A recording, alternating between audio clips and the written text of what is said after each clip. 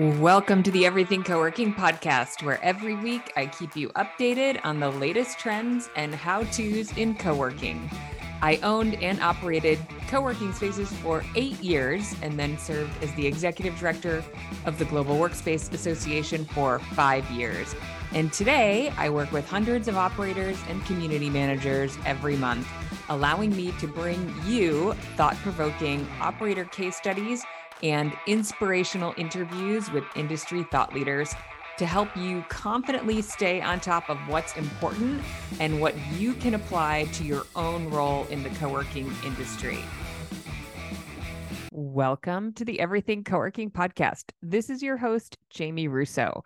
I'm so glad you're here with me today. The interview today is with Shannon and Emiliano Lerda, and they are the founders of Elevator, which is a co-warehousing space in Omaha, Nebraska. You are going to love this interview. First of all, they have a really fun, compelling story. They are married and business partners. Shannon actually started the business, and then Emiliano joined her. Shannon went through our co-working startup school, which is how I knew her, and then did our management agreement course. There are a few other people that have gone through our programs that are working on co-warehousing spaces. So they've connected. I love this model. I think it's super interesting. We actually hosted a How I Did This session on co-warehousing that was phenomenal. I was like furiously taking notes. I thought it was so interesting. And it was with e-com spaces in Atlanta, the loading dock in Raleigh, and palletized. And all three of them have very different models, really interesting stories, share lots of details about how their business models work. Super interesting. So I'm going to share a link to that episode. It's actually a webinar that we did in panel format. I will share the link to that. You can opt in to grab that and watch it if you're interested in the model. I'm going to put that at everythingcoworking.com/co-warehousing. So if you want to watch that webinar, you can do that and see the panelists and learn all about their stories. So back to Shannon and Emiliano. They have 56,000 square feet in Nebraska. In Omaha. It's downtown, which is super interesting. They have 75 warehouse spaces. They have 17 private offices. 70% of their members' businesses are women and or minority owned. Is that not amazing? They just opened in October 2022, so they're still getting their feet under them, but they have 58 business members so far, which is just amazing. They have a photo studio, a video studio, a training room for 30. They have a big lobby where they do events. They have a loading dock. They have a kitchen. They're really focused on creating a really positive, supportive culture. All of their memberships are month to month. A little summary on their website is Elevator serves small to medium-sized businesses, e-commerce companies, and makers through co-warehousing in our amazing community. And they focus a lot on community. And their community manager is in our Community Manager University program too, which is really fun. You're going to love this interview. Lots of good nuggets, even if you're not interested in co-warehousing. Although I encourage you, anyone who's just interested in what's happening in the industry overall, I think we're going to see more and more co-warehousing.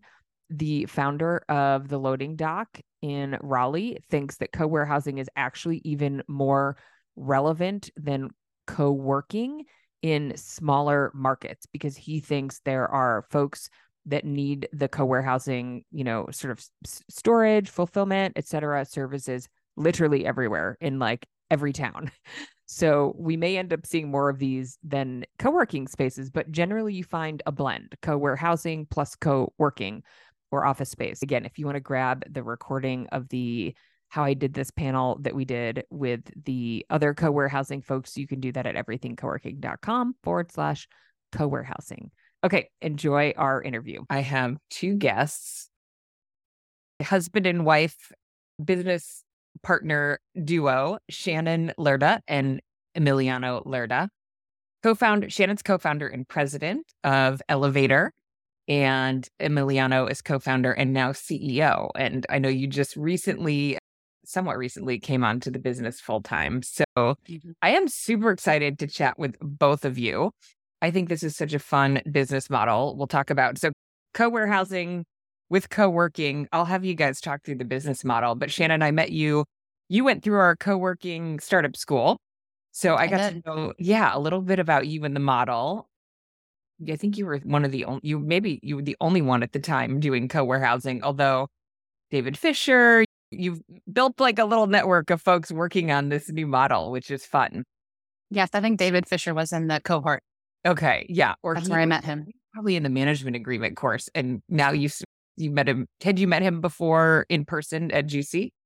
No, just at Juicy. First time. It's really fun to, connect. And I wish I'd gotten to spend more time with both of you. So we get to meet in person briefly at Juicy a few weeks ago. And I said, we get to do a podcast. And I know you guys are still fairly new. So thank you for being brave and coming on and telling your story. I think one of the things that's interesting about what's happening in the industry right now is, and I'd be curious, like, how you categorize what you do, because it's not true. It's not strictly co-working, but there's a lot of folks working on models that are like this shared model that maybe has workspace, really trying to figure out how to serve people, right, in this sort of unique way. And you guys, I bet, are first in your market with co-warehousing, but I'd be curious. Anyway, let's jump in and we'll let you answer all the questions. But I am looking forward to this and thrilled that you took the time to do it.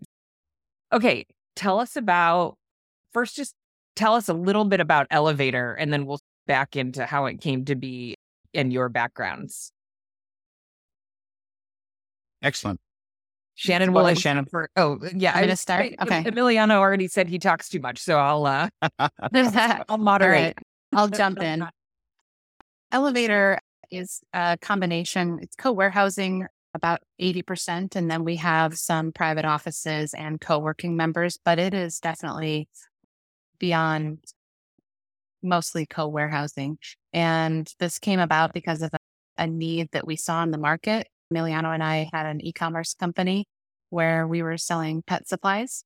Okay. That doesn't show up on either of your LinkedIn profiles. I feel like I now remember this from your story. Yes. Okay. So I was doing it from home. We had all the shipments of toys and dog treats coming through our house and then shipping it out from there. We sold on Amazon, which is a very adventurous learning experience. And we were doing that for 3 years, actually, and grew significantly during that time to the point where we were busting out of our seams at our house and really just we were looking for warehouse space to get out of our home because it was not a great living environment. Climbing over boxes and poly bags. So we were just looking to get out of our house. But with a new adventure like that, you don't know if it's going to go really well or if you're going to need to switch gears. And so we were looking for flexibility, small. Like we wanted 500 square feet to start, and then with the ability to grow and scale. And that's what we couldn't find, looked and couldn't find. So that's what led us to launching Elevator. Okay. So did you ditch the pet supply business and start this new venture? Yes, we did. We have 2 kids and there's only so much time in the day. So we feel like focusing on one business is going to give us the best outcome. So we wound down the pet supplies company and full in on co-warehousing and Elevator. Okay. And do you have pets? We do. We have a dog and a cat. Okay. Yeah. I figured you were in the pet supply business. You got to have a pet. I have 2 dogs and I'm constantly like, oh my God, the amount of money we spend on one of them's a puppy. So she chews everything. She still will chew the pillows if I don't remove them. It's painful. Yeah. So I'm sure that was a good business. Our dog likes to chew eyeglasses and AirPods. So expensive items. Expensive taste. Yes, still. My God. Yeah. I wonder how many dogs have swallowed AirPods, as a matter of fact. Yeah. Yeah. Too many. Okay. Tell us about your professional backgrounds, because the pet supply thing I'd forgotten about. Shannon, you have a bit of a real estate finance background. Emiliano, I'm very interested in your background. It's totally unrelated, but interesting. So Emiliano, if you want to go first, I'll switch over to you. Sure. I'm originally from Argentina and I went to law school. I'm a licensed attorney. never practiced and don't intend to practice, but I know enough to be dangerous and ask questions. Okay. For almost a decade, I was the executive director of a rapidly growing nonprofit. And we not only grew it in terms of the annual operating budget, but also the number of employees. We have more than 40, and we had to open branches across the state of Nebraska and in Southwest Iowa. And then for the last 3.5 years, I worked in a family office that does real estate development and also investments. So real estate development that includes basically commercial real estate, like retail office, multifamily residential, and also venture capital investments.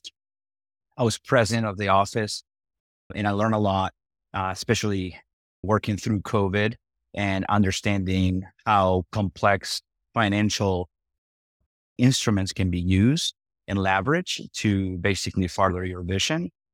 The family office also developed an innovation district. And so I was very much in the ecosystem of understanding how to activate and how to help people with the small and medium businesses. Okay. Got it. That totally makes more sense now. And a real like general manager, sort of CEO role in the first one. And then, so you also have real estate experience. So that might play into you guys deciding to take the leap.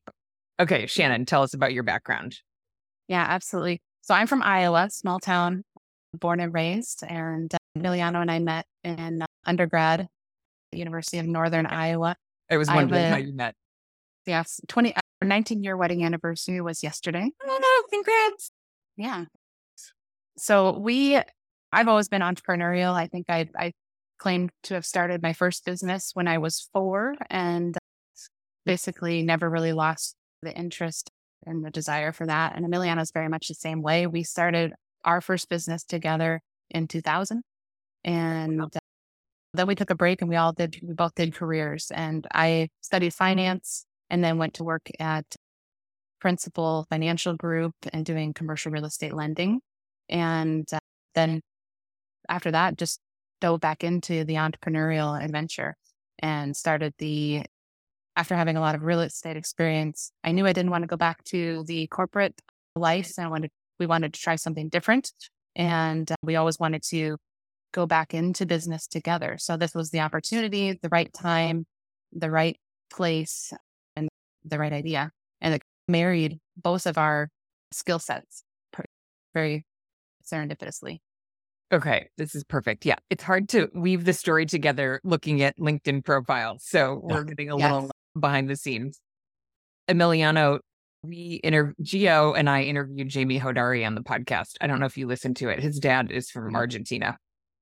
So a really nice story. Gio is very good at asking like personal questions.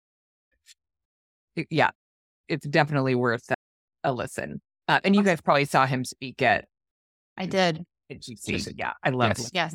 Just like such a like an authentic guy. I like listening to him. Okay. So you had a personal pain point around the co-warehousing business, but to talk about your journey, does the model exist you're in Omaha? Because you mentioned tell us about let's talk about the model first. Does it exist or were you early to the market in your area? Yeah, we were first to market here in Omaha. And because I was working with a family that invested and was in real estate development, I was very aware of other challenges with the management agreements when it comes to co-working and even the pain points of striking the right balance and having the right economics for co-working to actually work. And so that understanding that was in the back of my mind. And it was truly Shannon that said, what I really like is the community sense that you get and the networking and the support that you find in a co-working setting. And she was the one that said, I remember the moment very clearly. It was one of those moments where she said, we really need co-warehousing. And I stopped on my tracks and I understood the challenges of co-working. And some of the key variables, the economics, and then the stickiness of the model. Yep. Immediately, I said, I think this is a brilliant idea. That's it. And then we started researching it, and there was another company doing it. So that was validation. And so, yeah, that's basically, we were first to market here in Omaha, but we have ambitious plans for growth in the future. We'll talk about that later, I'm sure. Totally, we'll talk about that. Yeah. Was there any hesitancy to be first, or did you feel like this is an opportunity? It's not here. We're going to do it. Yeah, I would say definitely we see having the early mover advantage is as a positive for us. It is a challenge because we have to educate our potential members on what is co-warehousing, and nobody's heard of that term. So there's some education that goes into it ahead of time, but it's been very, very well received. We've gotten a lot of support from not just community, like the members that we have here, but also community organizations and investors from the chamber and beyond. It's such an interesting model for supporting like economic development, right? I'm doing this task that is a little probably, it's a challenge for me. It's this group in Colorado that supports really small towns. And all the folks on the call are just really interested in economic development. So they're talking about like shared kitchens, some co-working, and some co-warehousing type things. Like, how do we help entrepreneurs who have a product or go to market? And that really can facilitate that. Okay. So talk about the space, square feet, where it's located. You said a couple of things that surprised me when I met you at Juicy, picturing like warehouse in a cornfield kind of thing, but it's not. So tell us how you decided location, size, and then real estate model. I'd love to hear some of those details. We looked at buildings all across the city and toured a lot of buildings. And it was very opportunistic how we ended up getting in front of this particular building. We're in the urban core, very close to an area called the Old Market, and basically it's part of the Old Market. So it's a 100-year-old building, 4-story high, brick building. It's not your traditional warehouse. And that's interesting, right? Because we had to make a decision.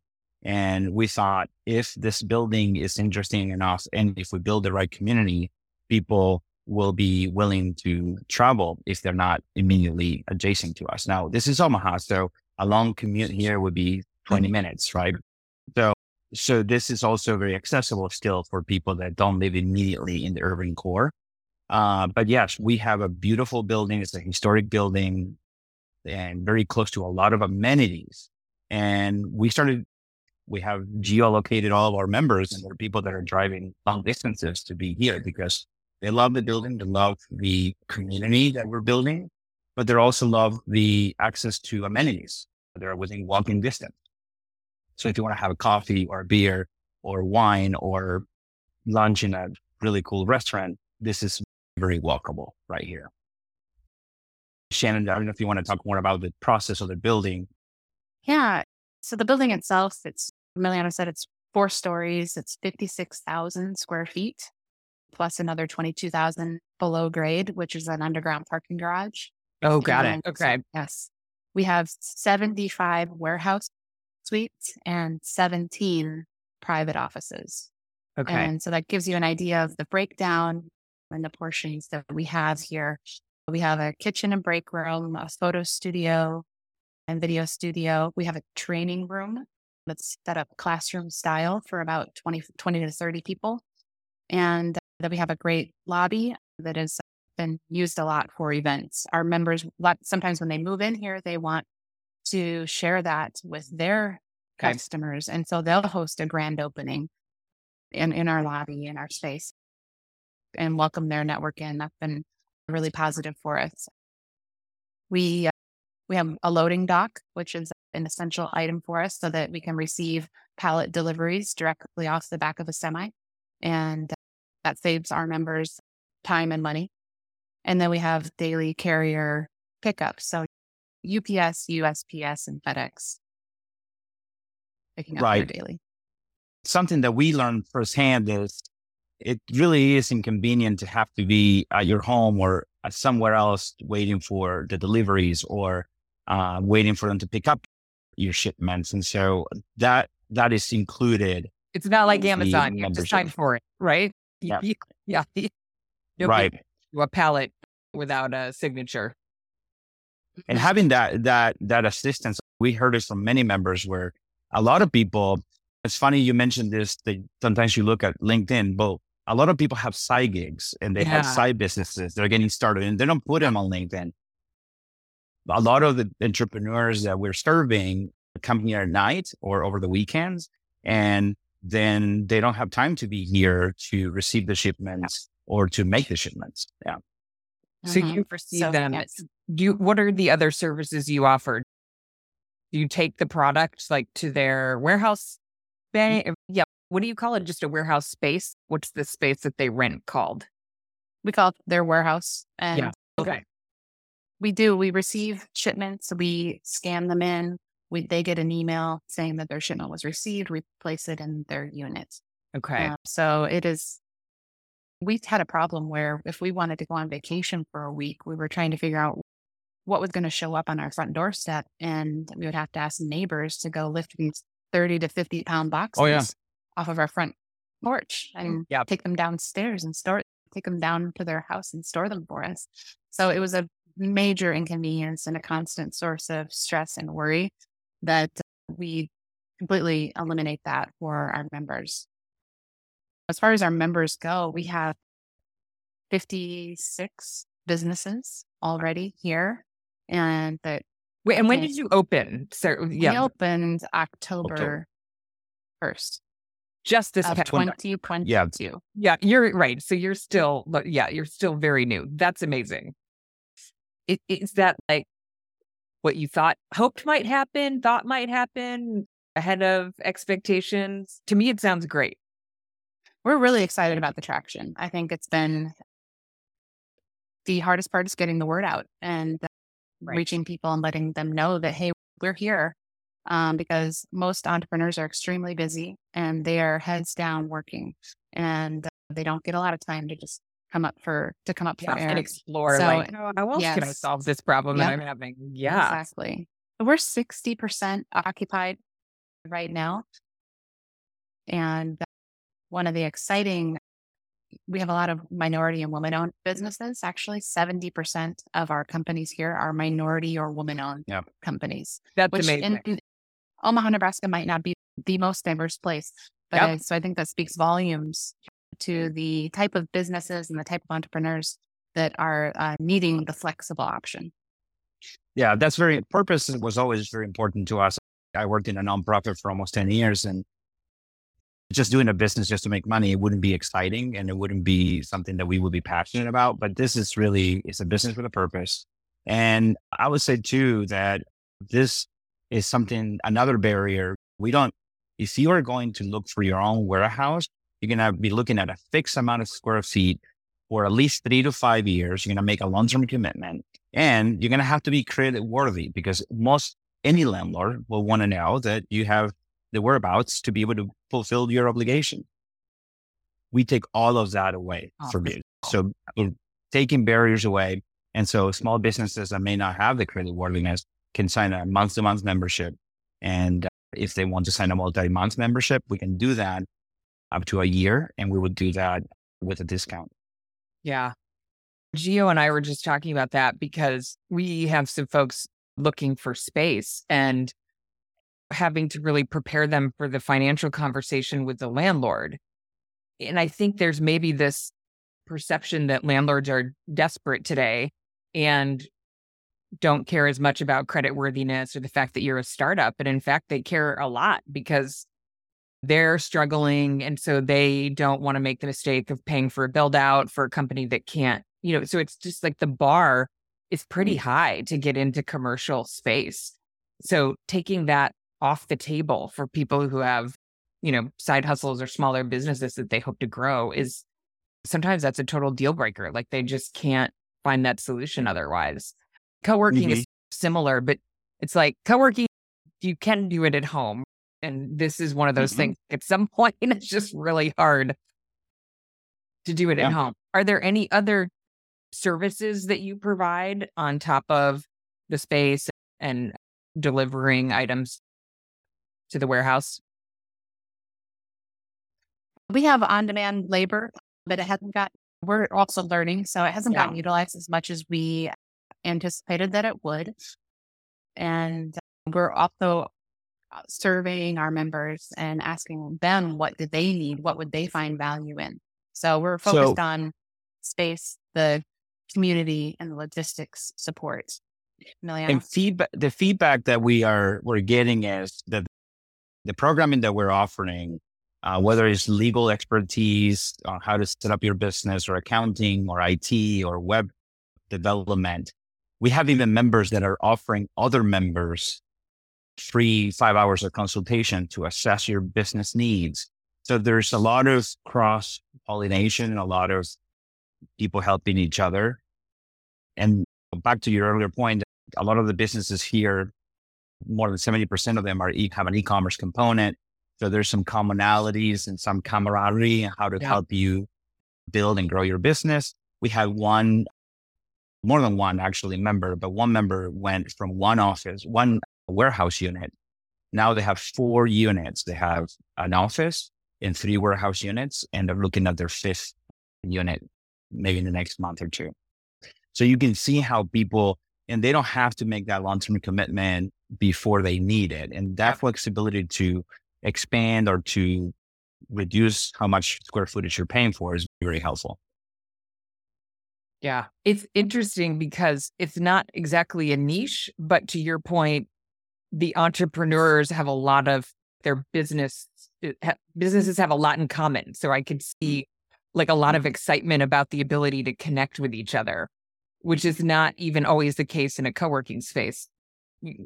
Yeah, I'm sure that's something that's like really valuable to see. And it sounds like you've identified some ways like to actually help with programming because there are real needs.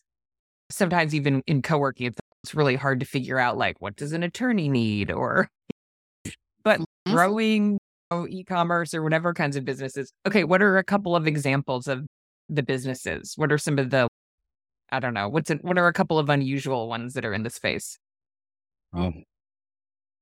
Unusual, can I start? As I have to say this one. Go ahead. Do CPR. We have a CPR company. So I'll tell you the unusuals. So Do CPR is a CPR training company, and they use our training room to do trainings, but they need a space to put their dummies, right? Duffel bags. And so that's one.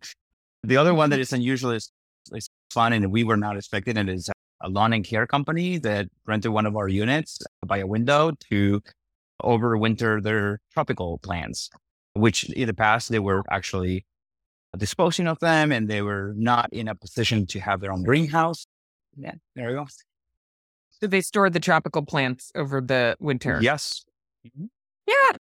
And we figured out a way to get them water. They didn't need drainage. So those are two examples of unusual ones, I would say, that we were not necessarily expecting when we were setting out to do this. Yeah. But there's also really every business and the people behind the business are so inspiring and so diverse. It's actually, you get a lot of energy when you come and hang out with people like that. Yeah. Shannon, do you want to share a few other members? Examples? Yeah, that's insane. The consistent feedback we get is that we have great vibes, like the good energy, the excitement of people doing what they are passionate about. A couple of the other notable members, like the Wallflower does event decor, so big balloon arches and weddings and birthday parties. And she came out of her living room, so she was in her house doing all this. And GOT does digital secure access, like locking systems. So they've been a great member as well. We have computer refurbishing. We have a estate sales company. So that's fun. Okay. Yeah. Candle maker, several okay lines, clothing companies, and a coffee beans. Ooh. Yeah, company. literally a little bit of everything. It sounds. It is very eclectic mix of really cool entrepreneurs. Okay, so 4-story building, 50,000 square feet. What is your real estate structure? Do you lease, buy, investors? So we're, thanks to you, by the way, and because I know Shannon did the training, but I learned a lot by osmosis. Yeah, because I was in the car when. Yeah, in the car, right? So yeah, on our long trips, I really learned a lot. And I knew that I was on the landlord side, right? With the family houses where I was working. So I negotiated leases. I troubleshooted leases that were in hidden difficulties. And I knew a lot about different lease structures and levers that you can pull to make a lease work for both the landlord and the user. And then I became very familiar, thanks to you and Shannon, about the management agreements and how that works for co-working. So I was very aware of that. Now, we decided to do a lease, so where we have a straight lease here, because we feel like its break-even point is really low, 62% occupancy for the unit. And we were comfortable taking that risk. Looking at the macroeconomics too, and the trends towards e-commerce and the great resignation and people doing more and more commerce over the internet. And then also the local vendors and local makers are getting a lot of premium, I would say, attention, and people are quitting their jobs to do their passion. So looking at all those trends, we said, well, we're willing to take the risk, and we don't feel like the risk is outsized. That doesn't mean that our model won't work with a management agreement and be open both to straight lease or a management agreement. I can see that in the future, maybe a combination of those, depending on who the partner on the other side is, because you're really partnering with them. And now you have to have a meeting of the minds and really have I would say, congruency in your vision. But right now, this is a straight lease. We have our investors that invested in the business we did an initial round through a convertible note. This is something that it's a tool that is often used to finance high growth companies, and it's typically used in tech companies. Okay. But because of our plans and our vision, this is the tool we use for the initial round, 1.7 million on the initial round. And our investors, two of our investors that were our biggest investors in the operating company through the convertible note, they bought the building and they leased it to us. So we have a relationship with the landlord. And so we were able to, I would say, negotiate what I would call, there are certain terms that are really helpful to have. And if you have alignment of interest, it becomes really critical. So that's the way we structured this one. Now, going forward, that may be a mix of management agreements with straight leases, but we will not own the real estate of the asset. Got it. Okay. I thought there was something creative you did, and you both have like real estate related backgrounds, so you're comfortable thinking about the creative ways to do it and what that can look like, which most, a lot of operators don't come from that background and really have no idea where to start. Super interesting. Okay, I gotta look at my long list of questions here. Okay, talk about being just quickly downtown. Is that a model is that like part of your brand, or was this like, this makes sense here and now, and that may not be something that you replicate? Shannon, I think I think it's interesting to answer this question now, Jamie, because I think our thinking is evolving, by the way. I will say this, we were so early. We're totally new. So yes, and we're touring. Give you the ability to change your answers in a year. Thank you. Whatever. I reserve the right. The right. So basically, we have reviewed now more than 150 buildings in 20 different metropolitan areas across the country. And Shannon and I have personally toured buildings in 3 different metropolitan areas outside of Omaha. And what I would say is that, yes, initially we thought this is our niche, this is our brand, this is urban core. And whether it's in the urban core or near a downtown in the suburbs, but it has to be close to amenities. Yeah. We still believe that's true. what has evolved for me is that we don't have to have one product line, and it doesn't have, because every city is different. And this is, who are in different cities, you start to realize that there are certain dynamics that are very local. So you can't really cookie cutter say this is true for every city. And so as you start touring new downtown areas and new urban cores, you're like, not every urban core is the same. And so in some cities, there might be an opportunity that is more in the suburbs or is in the outskirts, and there's probably the right deal. And so we're going to probably, I think the ultimate driving force is getting the right building in the right location at the right price in the right condition. And if you can take your time and basically cast a wide enough net in this market, you can definitely find the right deal, basically. And deal, when I say deal, is a motivated landlord that understands the vision, that is friendly to the vision, and it has the capacity and the sophistication to work through a more, I would say, complex lease agreement with you. Wait, so Shannon, I don't know. Really quickly, you mentioned there are certain terms that you need to make these work.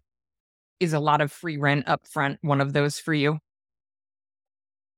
Yeah, but if you've done leases before, it's not just getting 9 months of rent abatement. It's also about when does the clock start ticking? Yeah. Because if you're doing tenant improvements, when does the clock start ticking? And that can make a huge difference. Yep.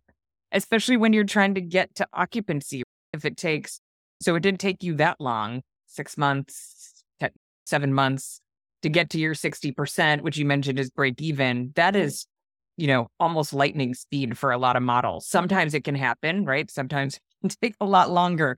So to your point, if it took you 6 months to do the tenant improvements and that was your free rent and the clock started ticking when you day one, then you're out of it. And then you're paying full expenses and trying to ramp up. Mm-hmm.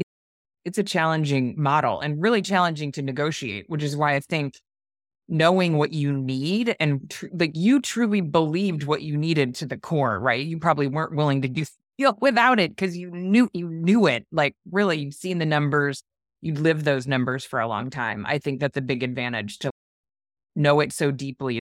That's what you're going to negotiate on, because the deal is everything, right? The deal, the model matters, but like you can fix the model, there's things you can change after the fact. But if you get that initial deal wrong, you're starting behind. Yeah. That's right. I think there's so many variables to look at the right deal, by the way. So the lease structure, but then there's also the building efficiency. And frankly, when we first looked at this building, one of our concerns was this is an old building, has a lot of stairwells and staircases and common areas. And that makes it a little less efficient, meaning of the 56,000 square feet, what percentage of those square feet can you actually monetize? And so you're looking at everything. And then how much does it take to get the building up to what the standards are for you to open, which generally speaking for warehousing is different than for co-working. We toured with you.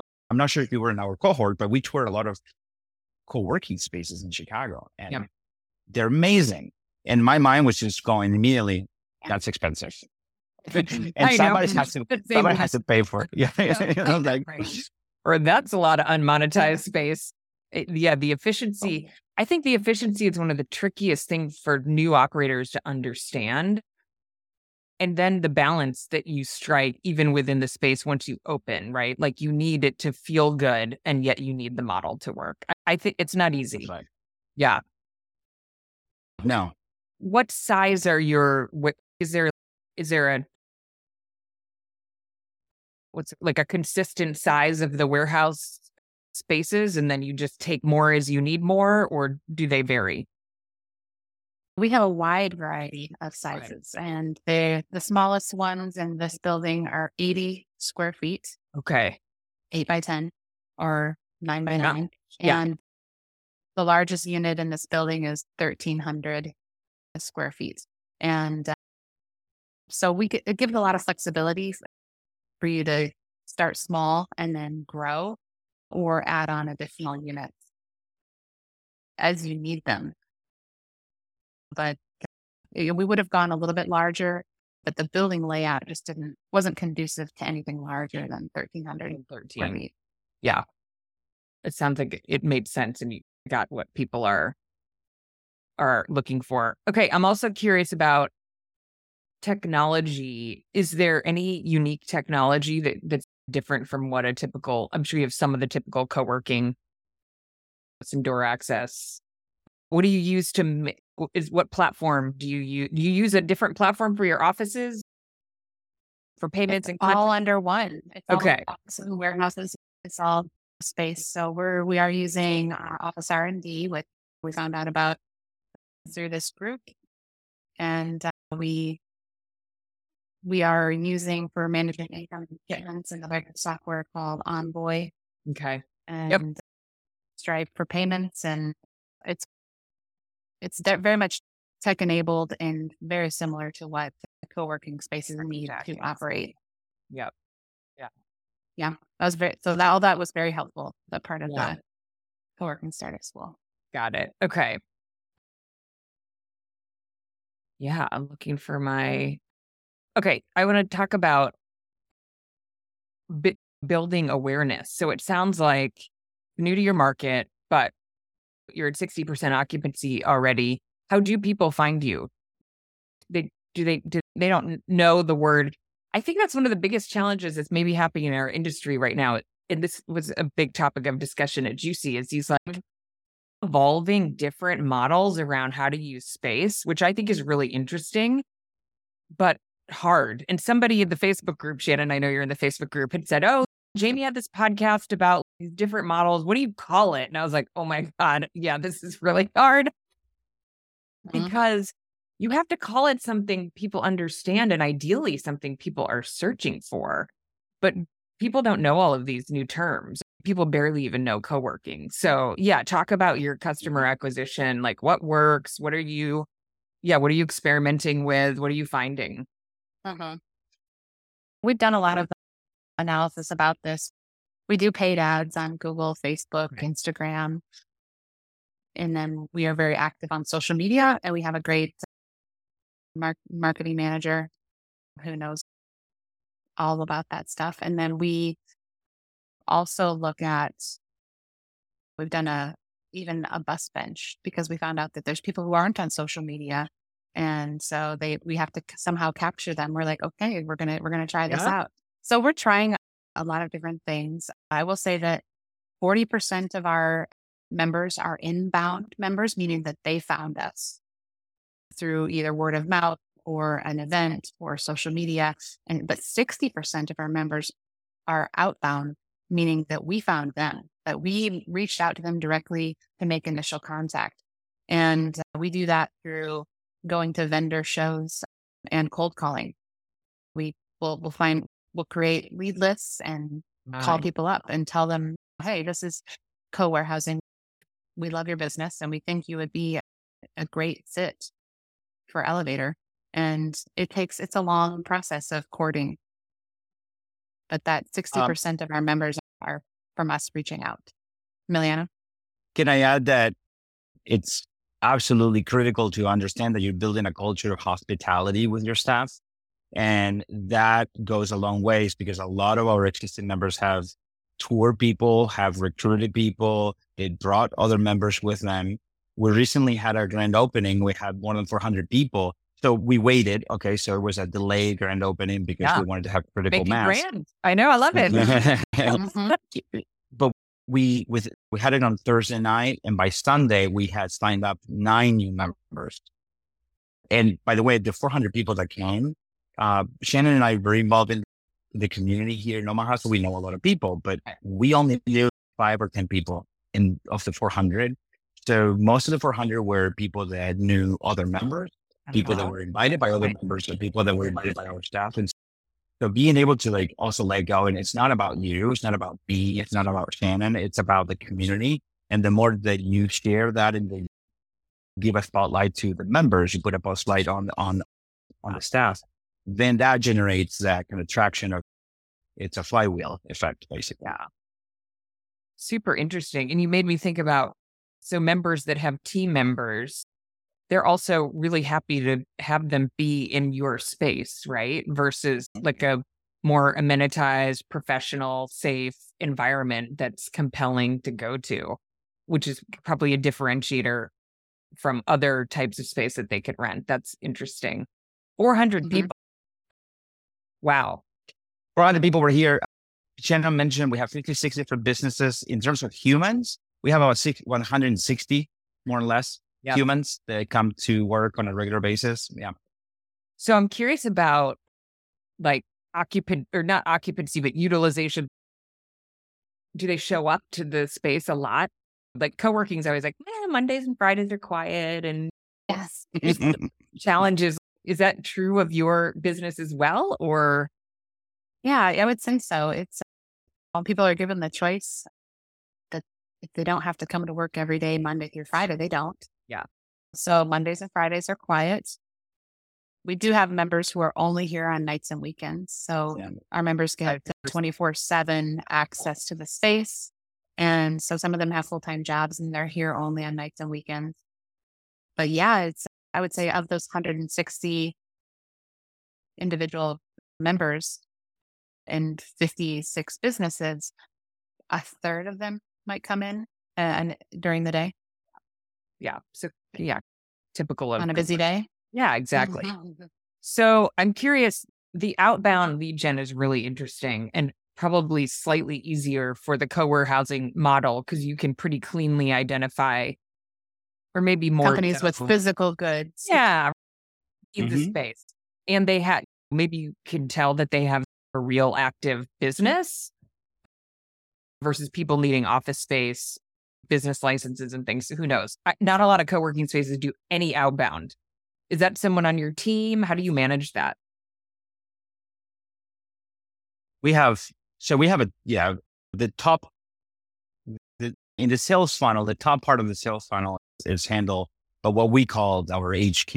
And we have a team that is young, but is really, I would say, both smart and passionate about like blowing it out of the water and delivering results. And so they're very good about delivering new lead generations and then cold calling. We have sales sprints so that we provide incentives to not just our staff, but also other members. So there's a lot of ways to keep that, like the sales, I think is something that cannot be underestimated.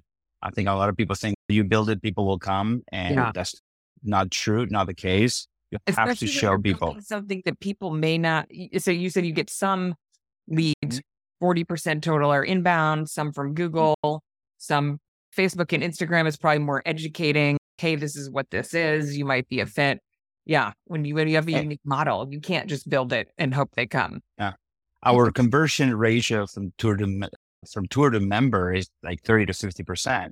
And when somebody comes here for a tour, it's a big deal. And so we need to make sure that we make it very personable, that it's a good experience from the moment before you even get here to the moment that you actually leave here. It has to be an amazing experience.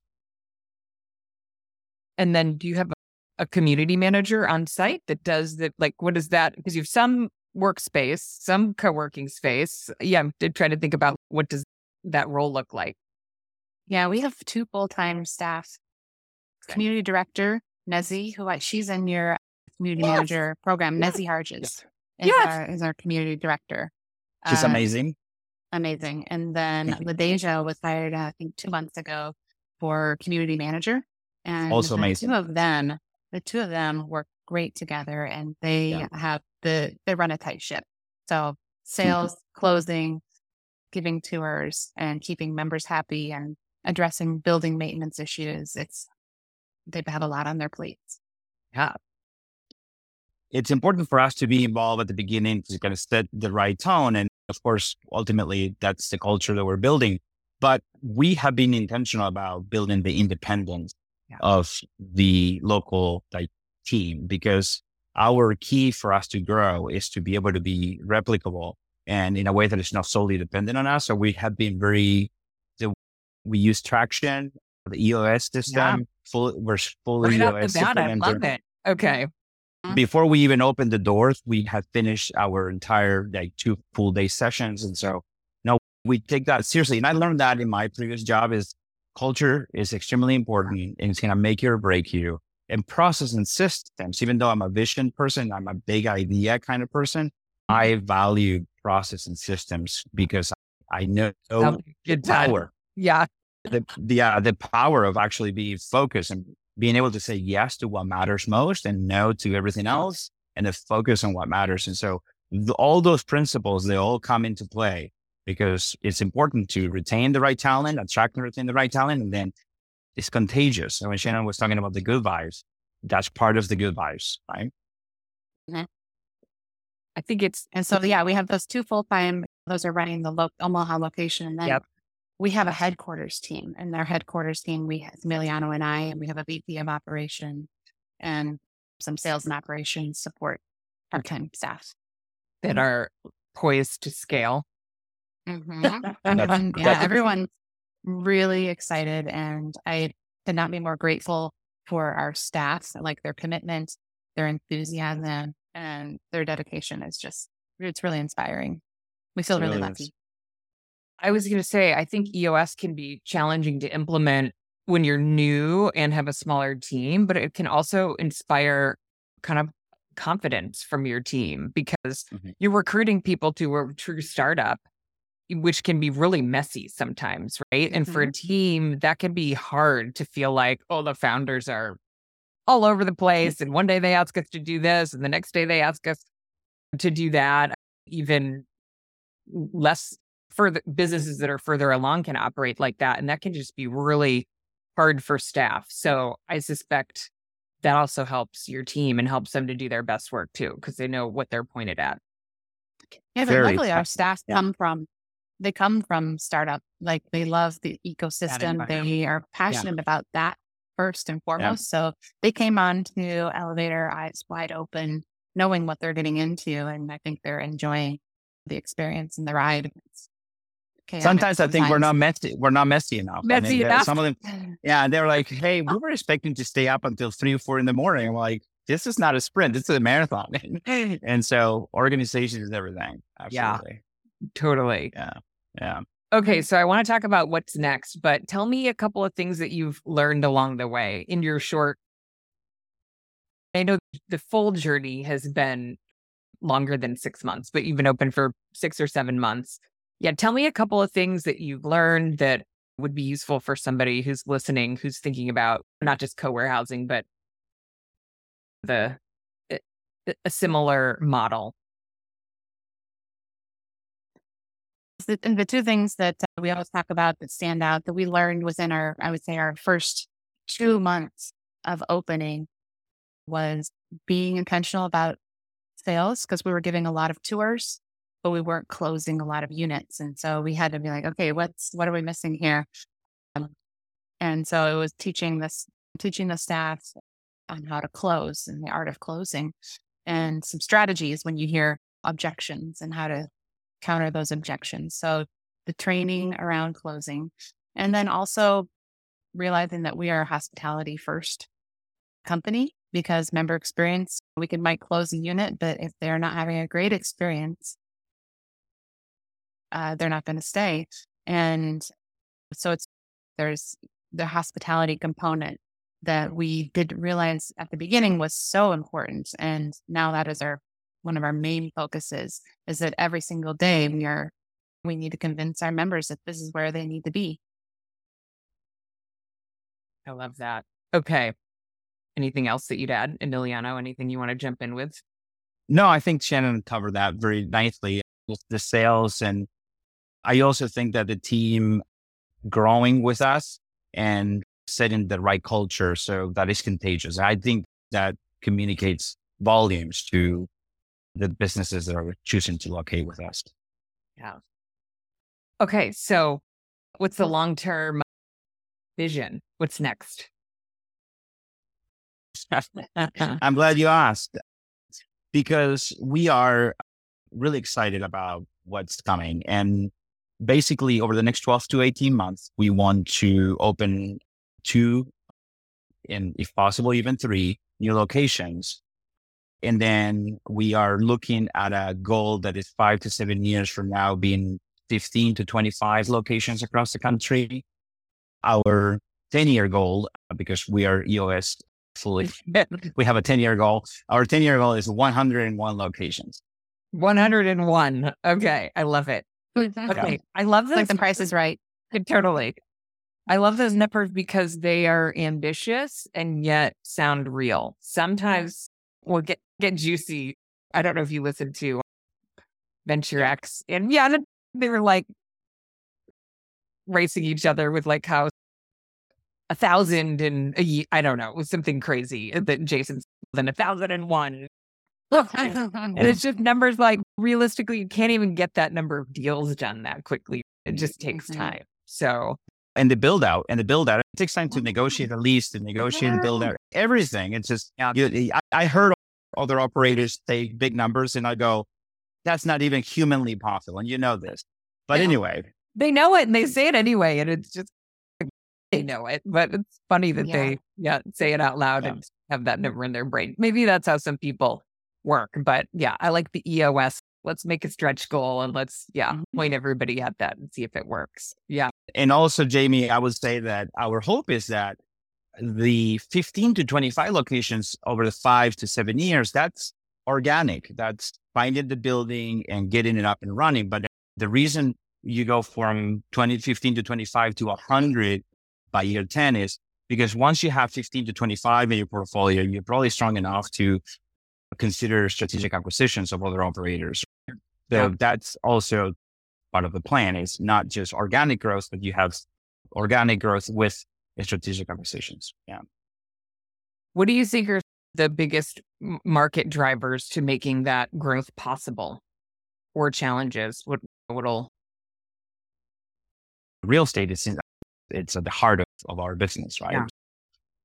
And the macroeconomics should not be underestimated because for us, if you're a rapidly growing company fundraising on a seed round, Series A, Series B, macroeconomics mean a lot. So Silicon Valley Bank going down under, it may not affect our members and our ability to lease up, but it will affect our fundraising abilities, right? So you have to pay attention to those factors in the macroeconomy and take that into account. And I think what we have that is exciting is that it's a very flexible model that works with more than one specific type of asset. So what we talked about before, that it can be in the urban core in a class B or C warehouse, or it can be in a class A warehouse. That's fine.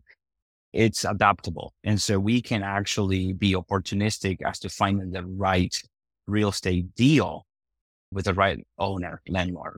So that's part of what the advantage that we have. But we're very well aware that we can't operate in a vacuum. And some of the challenges are going to come from probably factors that we can't control, like the macroeconomic situation that we're living in right now, or the real estate situation. But right now is favoring it. I would say the real estate situation, having landlords that have to either refinance their building or they have to lease it up.